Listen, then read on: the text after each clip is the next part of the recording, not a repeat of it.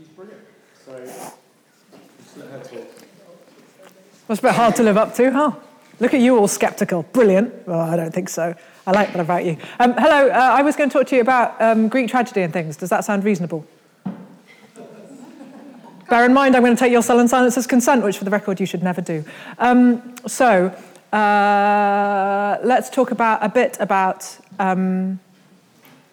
Aristotle. You all look like you really wish that wouldn't happen, but that's exactly what's going to happen. It's bad news for you. So, shall we start by talking about who watches TV? Some of you, good. Most of you. Your generation is supposed to all be on YouTube all the time we're playing Fortnite. Did you not get the memo? That's the rules. You don't get to watch TV. That's what happened. And do your parents watch soap operas? You know parents. Have you all got parents?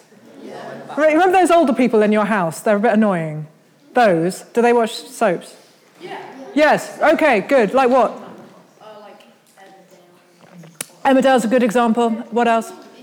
EastEnders. Right, so a few years ago. Good. I'm going to put my Diet Coke here. If you take it, I will know it was you.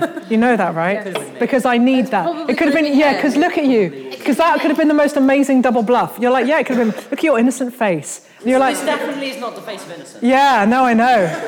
Oh, yeah. That was beautifully done. That was really well done. Do you know, I was talking about, sorry, we'll get back to this in just a second. I was talking about physical comedy on Radio 4 on Wednesday, and that was really well done. I'm literally an expert on that, and that was beautifully done. Really well done. We're going to come back to this later. We may not have time to talk about Aristophanes and physical comedy today, but if we don't, you should find me later and we'll discuss it, because that was beautifully done. I was a stand-up comedian for 12 years. I know what I speak of. Yeah, no, you aced it. Both of you aced it. You particularly aced it, but that's because my focus was on you. So you did the thing of being the straight man, which is really hard. It's the tougher job, but you'll never get the glory for it. But you'll be the kind of you'll be the unheralded workhorse of the double act, but you'll still be the one who makes it happen. Is that okay with you? Great, I'm glad we've got that sorted. The rest of you, I can sort your careers as well. We'll just see how it goes, okay? Yes? Good. So, a few years ago, I made a documentary for Radio 4, of which we now know you're a future star, about Greek tragedy and soap operas and how they are essentially the same. Right? At least in narrative terms and structural terms, the overlaps are frankly uncanny, and it's not uncanny because it is deliberate, because it is done deliberately. So we're going to go back to Aristotle's first principles. This program was called Oedipus Enders. Do you see what we've done there? We've taken a Greek tragedy, Oedipus the king, Oedipus Tyrannos in Greek, Oedipus Rex, people translate it as. There's no reason for it. He's not a dinosaur. He's not Latin. It doesn't make any sense. And then we merged that with EastEnders. Do you see what we did? It's like a small joke, the kind that you have. What are you eating? I've just finished eating a cereal bar. You're not in trouble. I'm jealous. What are you having? Oh, no, I don't want those. Are they vegetarian? Look at you. Definitely not. You can't have them. It's like, you would fight me for those, wouldn't you? Yeah. Would I win? No. Okay, would you go for my knees? Because I'm quite tall. Is that what you do? And then I would go down. He's scared to hit girls. Well, that's a good thing. You should be scared to hit anybody because people are... You only take... Well, in a way, let's mark that down as a minor win for today and see if we can slightly get you past the bit where you would hit anybody. Right, give me back my Diet Coke. Give it back right now. Give it back right now. Give it back right now. Give it back right now. It's in his hands. Give it back right now. It's in his hands. You better not have gobbed in it or you're in so much trouble. So, really, Patrick's here. Behave properly. So... why were we talking about that? Oedipus Enders, exactly. So, things that are common. It bothers me, you see, that Greek tragedy has turned into a thing which is for other people, that happens in theatres, that you have to pay expensive prices to get into. And that's not what Greek tragedy should be. Greek tragedy was for everybody, with some limitations which but we might have time to discuss. And I would like it to be the case that you don't feel that Greek tragedy doesn't belong to you. I would like you to feel like you own it by the time that you leave this room. Got it? Okay, good. So, if we go back to Aristotle is the greatest theorist of drama who has ever lived, still now. And he was writing in the 4th century BCE, i.e. 2,500 years ago, nearly. And Aristotle told us that for a Greek drama to work perfectly, he set down all these principles that it needed to have. Aristotle wrote about virtually everything, by the way. He wrote about ethics, physics, metaphysics. He wrote about zoology. He's incredibly good on things like beehives. Do you know how he knows so much about bees? Because he has a beehive made out of mother of pearl that's so thin you can see through it.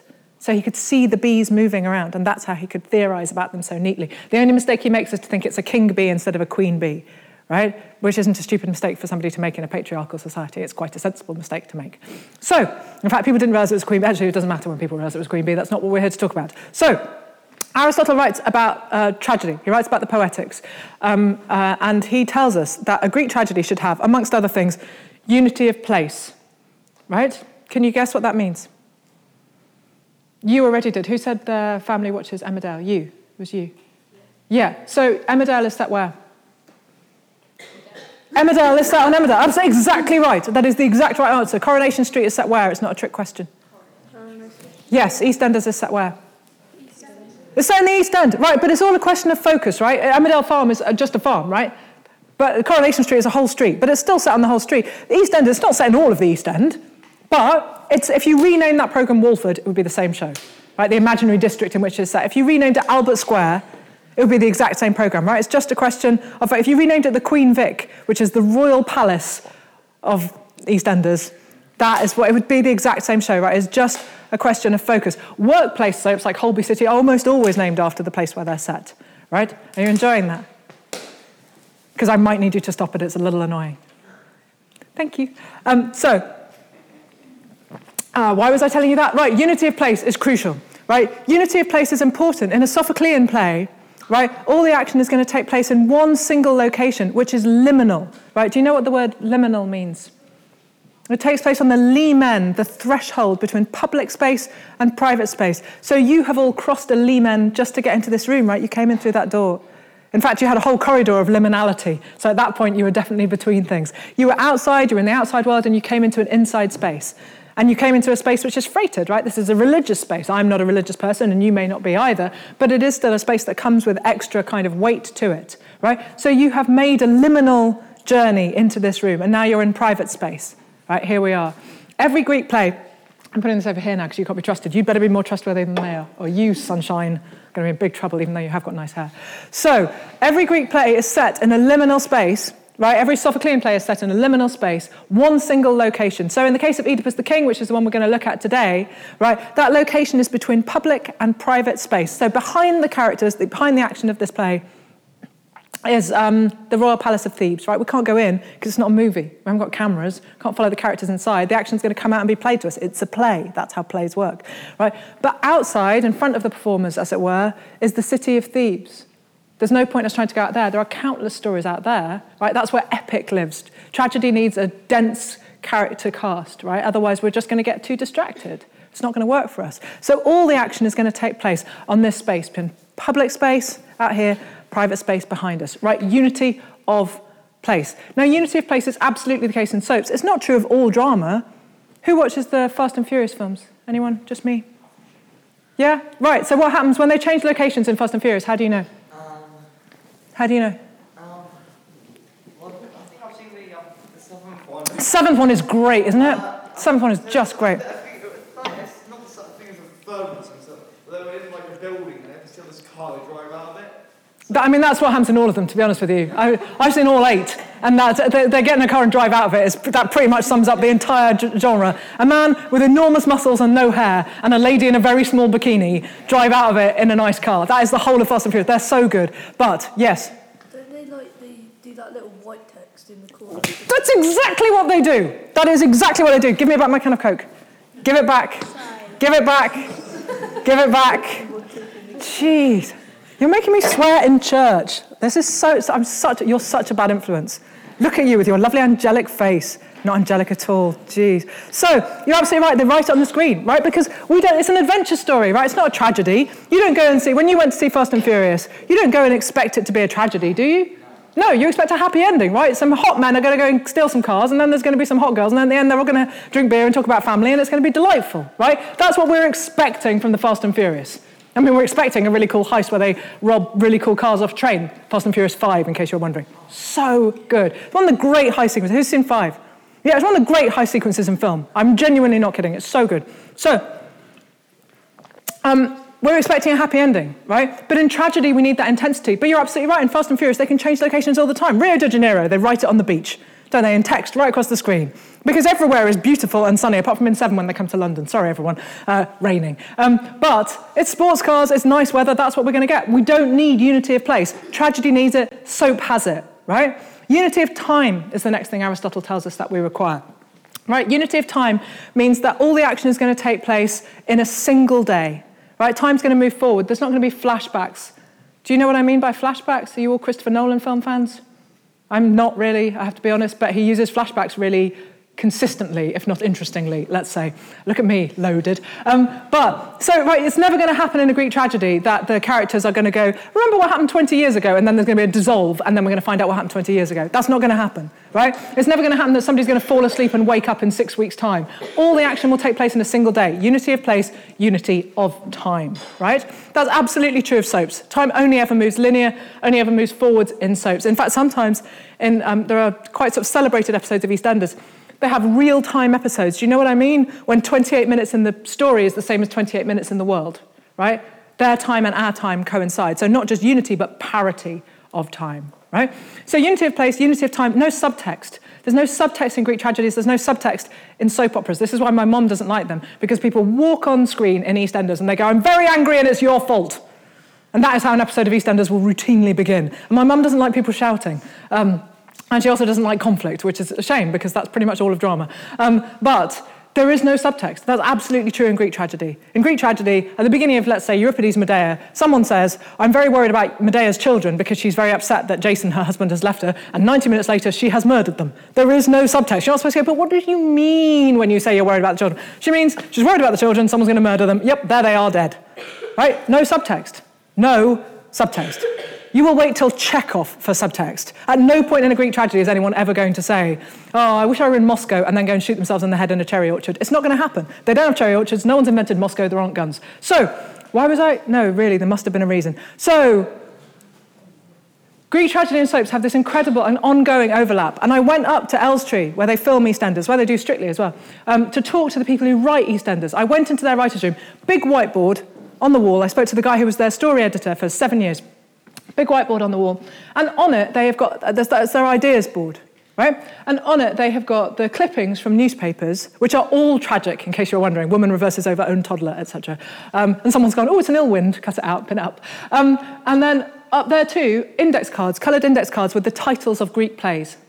I said, are you honestly telling me that this is what you do? You sit here and go, well, how can we make Hippolytus work better in EastEnders? And the guy I spoke to said, we will sit here, and if we can't work out the story, one of us will say to the others, how can we, and I quote, Greek it up? Isn't that great? How can we get the drama of family set against family into this story? His favourite, when I asked him, was the Oresteia, right, which sets parents against children, children against parents. The definition of a soap opera, if you're wondering what makes soap different from any other kind of drama, is that every character should have a relationship with every other character. Does that make sense? They should be related somewhere or another. Niece, sister, brother, partner, employee. Everyone must be connected to everyone else. That's what makes it a soap, right? So, other things that Aristotle tells us in his Poetics is that every scene, and my God, if only all screenwriters took this to heart now, every scene should advance the plot and reveal character, right? Every single scene. That is a lot to ask of things, but it really works. And also, he's going to tell us that every Greek tragic hero, and I use hero there as an ungendered term. I mean, there are female heroes as well as male heroes. Every heroine implies something else, doesn't it? It's like Penelope Pitstop being tied to some train tracks and going, help, help. So we won't go with it. They should have a fatal flaw, right? And that fatal flaw, the word in Greek is hamartia, which means, it comes from hamartano, the Greek verb which means to fire a target and miss it, to miss the mark, right? So every character, every lead character in a Greek play will have this fatal flaw. And you'll see that the best tragedies it's a good characteristic taken to a negative degree. Does that make sense? So Medea, we were just talking about her, she murders her children. She's a good wife, right? She loves Jason, she loves her husband. But when he leaves her, her love turns into a rage. She can't cope. And in order to punish him, the only way she knows how, she kills his new wife and his new father-in-law, and then she kills their children, right? So she kills her own children. An act of incredible self-destruction because it's the only way she can hurt the person who's hurt her, right? So she goes from being a good wife to being a terrible mother within a heartbeat, really, of bad behaviour, because that's the only way she can think of to punish somebody, right? I mean, it's extreme behaviour, but that's what happens in Greek tragedies. This, by the way, is why you don't always get these stories coming to full version in soap operas, because a Greek tragedy is about 90, 100 minutes long. That's one week's worth of EastEnders, pretty much. And you can't have that many deaths, even in soap, otherwise it would become problematic. So when I asked the guys at EastEnders what they didn't use, Medea was the answer. They had introduced two characters called Max and Tanya quite some time ago now, but at the time it was relatively recently. And the idea was that it would be a Medea storyline. He would have an affair and she would punish him by killing their children. But soaps operate in an incredibly Judeo-Christian universe. You can't have unpunished crime. So in the end they decided they couldn't. It would just have a really long courtroom drama and it would be a waste of everyone's energy. So I thought we might talk a little bit about, shall we talk about the history of, what time do I have to finish? I never know what time it is. You have 45 minutes. Okay. Do we have time to talk about democracy and theatre? Feel like we do. Look at you all excited. So, I literally can't put this down because all of you are untrustworthy. I'm just going to have to sit and swig it for the entire way through. So, so drama begins. Do you know this already? Drama begins in the 5th century BCE, so 2,500 years ago, right? Democracy begins at the very end of the 6th century, but there's no other previous record of democracy existing anywhere, right? Now, when I say democracy in Athens, I'm talking about a very specific kind of democracy. I'm talking about direct democracy, and I'm talking about a very limited democracy. So let's do the direct bit first, right? Direct democracy means that when you want to vote on something, you don't vote for an MP to go and do it for you like we do. We have representative democracy, right? We vote for a representative, or maybe you didn't vote for your representative. Maybe, well, you're not old enough to vote, and I don't live here, so I didn't vote. And if I had voted, I might have voted for the person who didn't get in, right? So they're representing me, but they don't necessarily represent what I would like them to represent. Do you see what I mean? There are limitations. Are we agreed to representative democracy, which does not mean, by the way, that you shouldn't vote. Of course, when you get the chance, you should vote. This is literally the only democratic power you have, and you should use it, just so you know.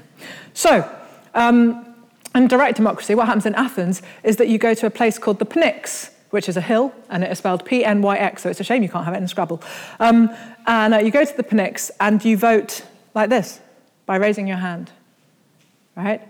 People who don't feel like going get rounded up by rope which has been dipped in red dye, so your clothes would be marked. Exactly the way we do now with putting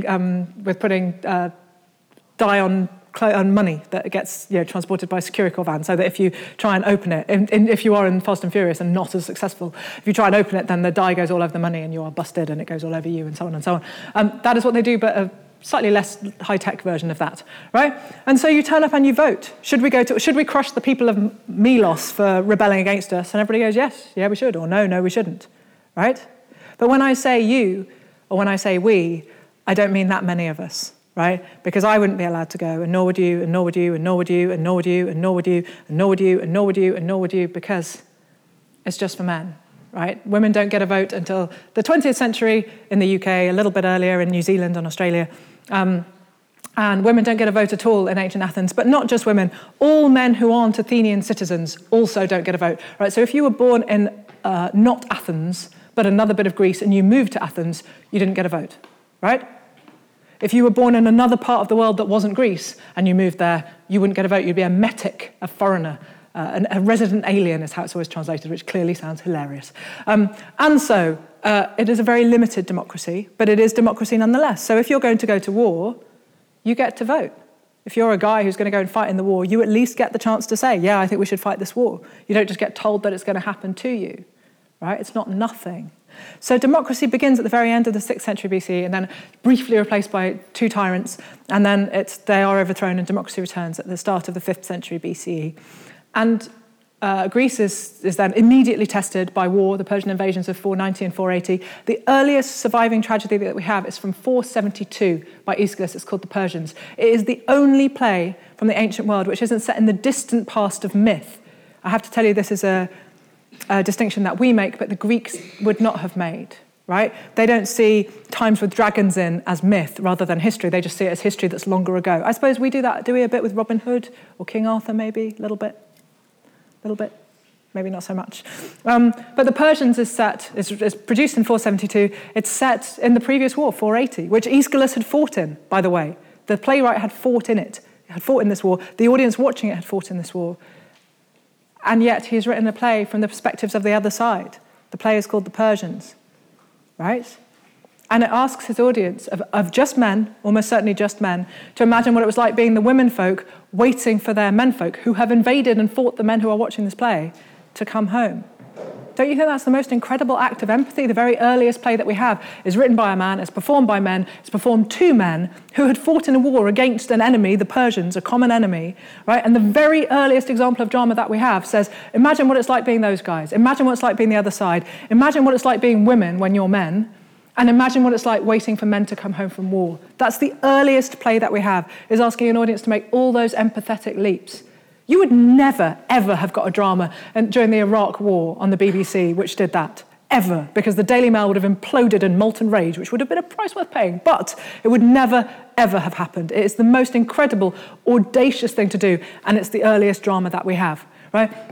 And Aeschylus invents drama. To all intents and purposes, Aeschylus invents. Every time you see anything on screen or on stage, you're watching something which Aeschylus began, right? Because before him, there is no drama that we would consider drama. There's a solo performer, right? The most famous is a legendary performer called Thespis, from which we get the word...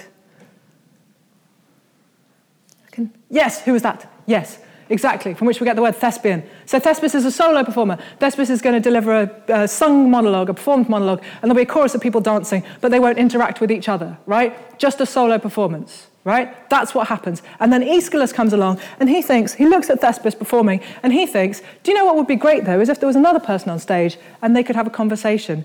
Aeschylus invents dialogue, right? Anytime you see two people on a screen talking to each other, you owe it to Aeschylus. It was his idea, right? Literally, no one had thought of it before then. It is 2,500 years old. As ideas go, it's lasted pretty well, right?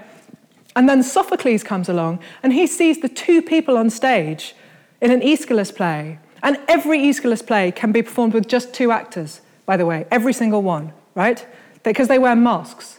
Persona is the word, in case you're wondering. So when you put on your persona, you are literally putting on a mask in its original terms. And so you could play multiple characters and come on and off, and on and off is slightly different each time. It would all be fine. You could do it with your voice. It would all be fine. Sophocles comes along, he sees these two performers on a stage, and he thinks, wouldn't it be great, though, if they were on stage talking about whatever they're about to do, and then someone else could come on stage, and they would be able to say, you'll never guess what I've just heard, right? Sophocles invents the third performer.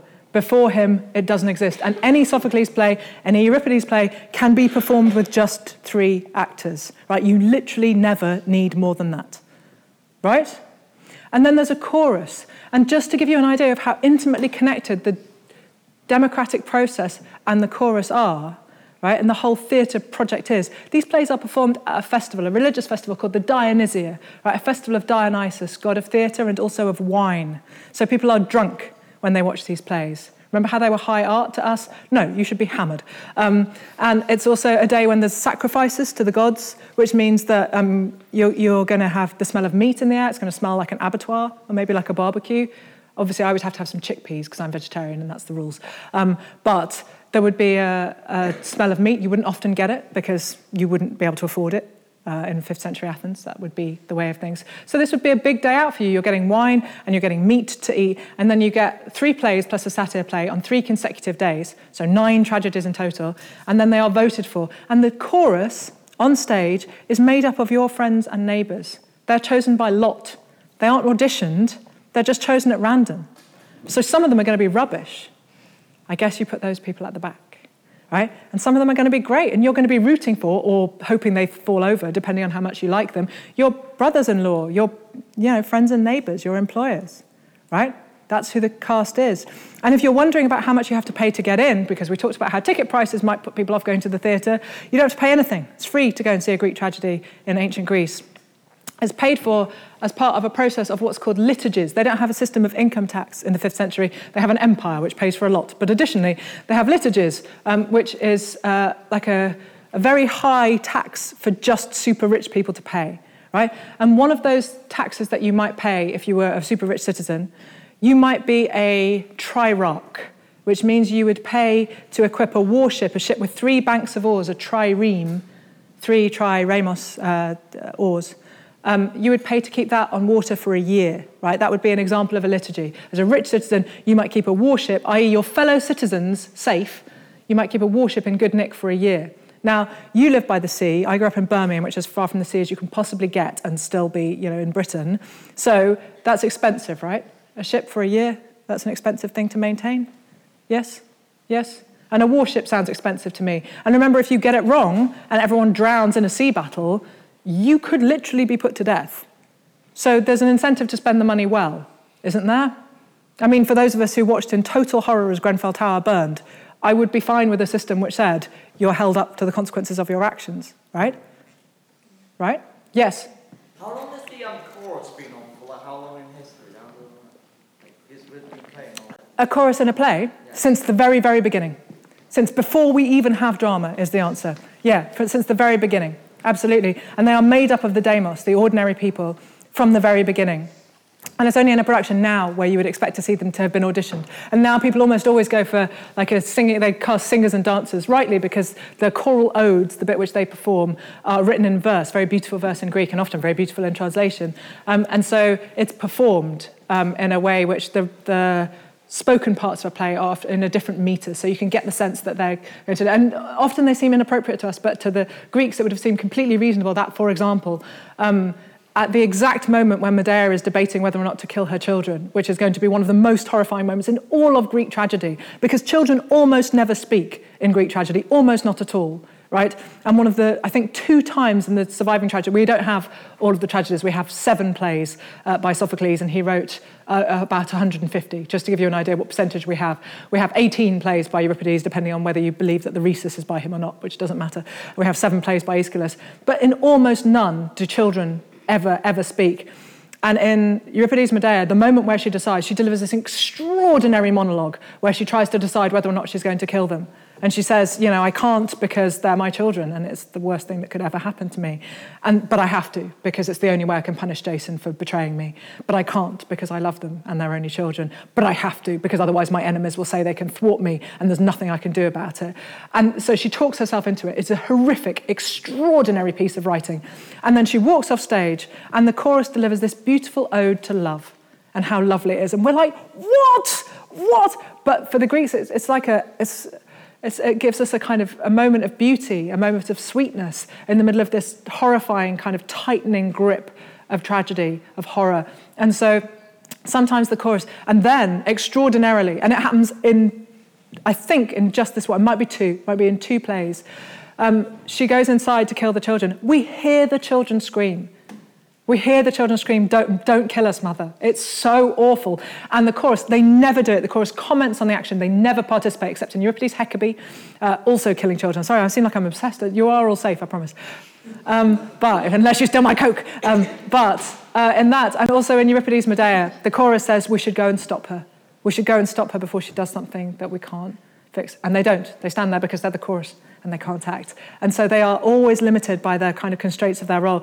But how horrifying to watch this woman decide to kill her children, to walk off. We can hear it happening. And there are all these women on stage, men dressed as women because that's how it works, but not in a funny way, just that's how it is. And they're there going, we must stop her, we must go and stop her. And they don't. I mean, just horrifying. Right, look, really, we haven't got time to talk about Medea just because you're a bad influence. That was so interesting for me, thank you. Why was I telling you about that? Honestly. I've got absolutely no idea. Anyone? Nothing. Liturgies! So you might pay to keep a trireme on the water. Whew, did not think we were going to get back to there. You might pay to keep a trireme on the water for a year, or you might be a choregos. See if you can guess what the choregos does. It's very relevant to your previous question. He does, he pays for the chorus. That's exactly what he does. He pays for their costumes, he pays for their training, their rehearsal time, everything, right? So let's just imagine what it must be like living in a world where the defense of the realm, warships, are seen on a par with arts. It was a golden time, Patrick. It was a golden time. So the choregos pays for everything. So as an audience, you go in for free. You go in for free because somebody else paid for it. If you're wondering why rich people pay for things without any question, well, that's a really good... this bothers me a lot because it seems to me that we are presented with, and you must have observed the same thing, I think. We're presented with a narrative now which says that if you can get away with not paying, say, tax, that's sort of you would. Do you know what I mean? Like when every year we get, Starbucks has sold 8 billion cups of coffee and they've paid 18p in tax. And we all go, oh. But people then kind of go, well, yeah, but, we should change the law then. I mean, that's just a loophole. They're just using it. That's what you would do. Well, it isn't what I would do because I'm an ethical human being. So I would expect the standards of ethical human beings to prevail. But they don't always, right? But here's the thing. People didn't always used to hoard money when they had earned lots of it or inherited lots of it. They used to spend it on projects that made them look good to everybody else. That's why there's Carnegie Hall, named after Carnegie. That's why the Getty Villa and Museum and Center exist in Los Angeles, right? Because a philanthropic rich person spent a ton of money looking good, right? And so liturgies are an example of that, aren't they? This is a moment where you can show off to your fellow citizens. My worship is great. Look how good my chorus is dressed. But not everybody wanted to pay them. And so here's the thing. The Greeks have a system for that. So if you were a rich person and somebody said, right, you need to pay to equip a chorus, to be a choregos for a year, and you didn't want to, then this is what you might do. You might say, I haven't got any money, I don't know what you're talking about, right? I mean, that's what people do, isn't it? They hide their money now, sometimes, from the taxman, because that seems like a reasonable thing to them to do, even though it's clearly unethical and doesn't pay for the things that we all require, like education for you and roads for me and, a health service for all of us and so on. And this is the system that the Greeks had to beat that. If you were nominated by one of your friends or neighbours, for example, to pay a liturgy and you denied that you were rich enough to have to, then you could. But you had to swap properties with the person who nominated you. Isn't that great? Isn't that great? So you turn around and go, yeah, no, I don't have any money. Okay, so if I said about Amazon, I think Amazon's not paying enough tax. I think Amazon should pay a bit more tax. And then Amazon go, no, we've only sold 2 books in the UK this year. Obviously, we've paid exactly the right amount of tax. They can do that, but then they should have to swap with me. So they can have my flat, and I'll have Amazon. I think that's a great system. Don't you think that's a great system? I think it would totally make people pay tax again. I'm in favour entirely of this. How long do I have? Right, shall we look at Oedipus the King and everything that you learned already from Aristotle's Poetics and see if we can make it work? Yes? Yes? Yes? Okay, so I'll do all of it, but we're going to go through it quite a lick, right? So you're going to need to concentrate because otherwise you're going to get lost. And worse, I might get lost. But that's all right because luckily I've done this 200 times so I can get back, as has been amply proven with triremes. The start of the play, all this action is going to take place in a single day, right? Remember how we talked about unity of time?